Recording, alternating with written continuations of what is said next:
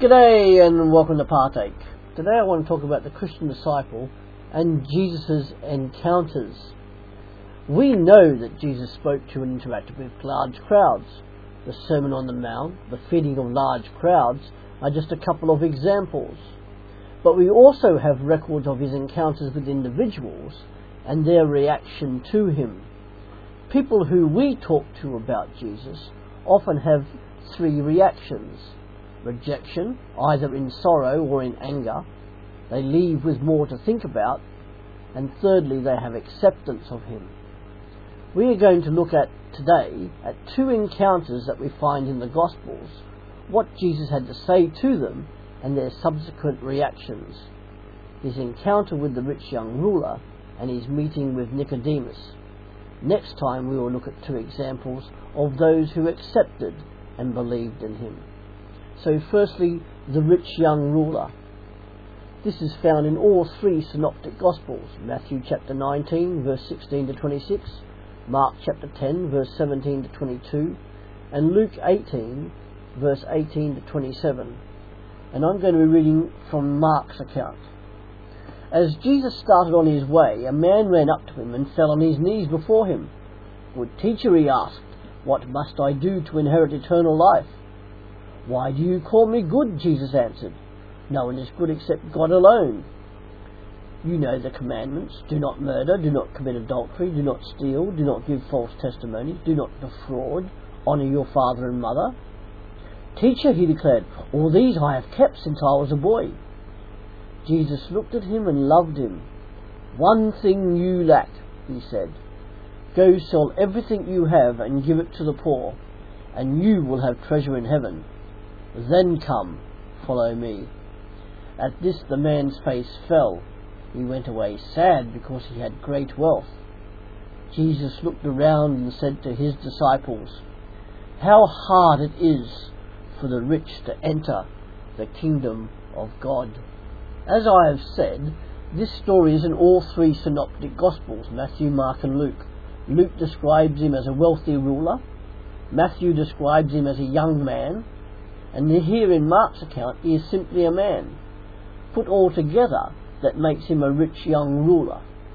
He runs up to Jesus and falls on his knees before him. He wants eternal life, wants it now, and so asks Jesus about it. When he calls Jesus a good teacher, Jesus responds, "No one is good except God alone." Now, Jesus could have been correcting the young man, but more likely Jesus was asking, "Do you know what you are saying and how close to the truth about me you are?" This young man had fully kept the commandments listed by Jesus, Mark 10 verse 19. However, when Jesus said to the young ruler that in order to follow him, he would have to give up all his wealth in order to have treasure in heaven and eternal life, the man left rejected. That was a step too far for the rich young ruler. He wanted his riches and also eternal life, but Jesus said he could not have both. He remains the only man who left Jesus' presence sorrowful, and that due to putting his trust in his riches and wealth alone. Now, riches are not necessarily wrong, but according to Jesus, they do make trusting fully in God very difficult. Mark 10 verse 23. And then we have Nicodemus and Jesus' meeting with him. And reading from John chapter 3. Now there was a man of the Pharisees named Nicodemus, a member of the Jewish ruling council. He came to Jesus at night and said, "Rabbi, we know you are a teacher who has come from God, for no one could perform the miraculous signs you are doing if God were not with him." In reply, Jesus declared, "I tell you the truth. No one can see the kingdom of God unless he is born again." Nicodemus wants to know more about Jesus and investigate him personally, instead of following the majority of the other Jewish leaders, who were probably already plotting to get rid of Jesus. And he came at night, and there's a lot of speculation about why he came at night, but we don't know, so we're not going to speculate here. But what do we know about Nicodemus? He was a member of the Jewish ruling council, the Sanhedrin. He was a leading teacher and learned scholar of the scriptures. and some people say he was the prime teacher of Israel at the time. And from other sources we know he may well have been from a family of wealthy landowners. And we know later on in the Gospels, from John chapter 7, that he protested against Jesus' condemnation without a trial. And that later in John chapter 19, verses 39 to 40, with Joseph of Arimathea, they took gifts in order to anoint Jesus' body.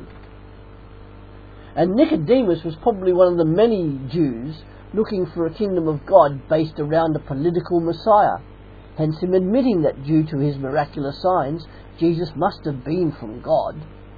They wanted a Messiah who was a political leader, who would lead Israel to be a shining light for the whole world to come to Jerusalem and worship the one true living God in the temple. However, Jesus corrects Nicodemus and says that it is not through a new Israel that God's kingdom will be seen, but by being born again. And this phrase, born again, Jesus repeats 3 times in the conversation. And what does born again mean? It is not a physical rebirth, and nor is it merely a turning over a new leaf, as many people think. It is not baptism, because Jesus has not instituted baptism yet. What it is the new covenant which Nicodemus should have known about as Israel's teacher. And that's in Jeremiah 31 and also in Ezekiel 36. It is being born with water and spirit, cleansed of sin by living water, and indwelt with the Holy Spirit. It is being born from above, which is looking to the one who has come down from heaven. For the phrase born again can also be translated born from above. It is looking to Jesus and trusting in him, just as the ancient Israelites were saved by looking at the bronze snake in Numbers chapter 21.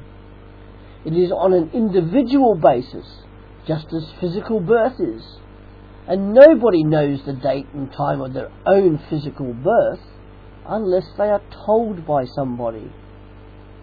And Jesus seems astonished that Nicodemus didn't already know this, seeing as he was a highly educated and learned teacher of the law. And so there we have 2 different reactions to Jesus. The rich young ruler who left full of sorrow, and the Jewish leader who left with more to think about regarding who this Jesus was. In each encounter, Jesus is remarkably comfortable with both of them. He looked with a look of love at the rich young ruler, Mark 10 verse 21, and his love surrounded both the rich young ruler and Nicodemus, just as his love surrounds all people today. His message of salvation through him alone is for everybody of all time. For more to think about, please do ask yourself the following questions, writing them down if you can, and see how you respond or react to them. Then why not share your answers with your spouse or a close friend, so that you can pray over any issues together. Question 1. Please read Mark chapter 10 verse 17 to 22.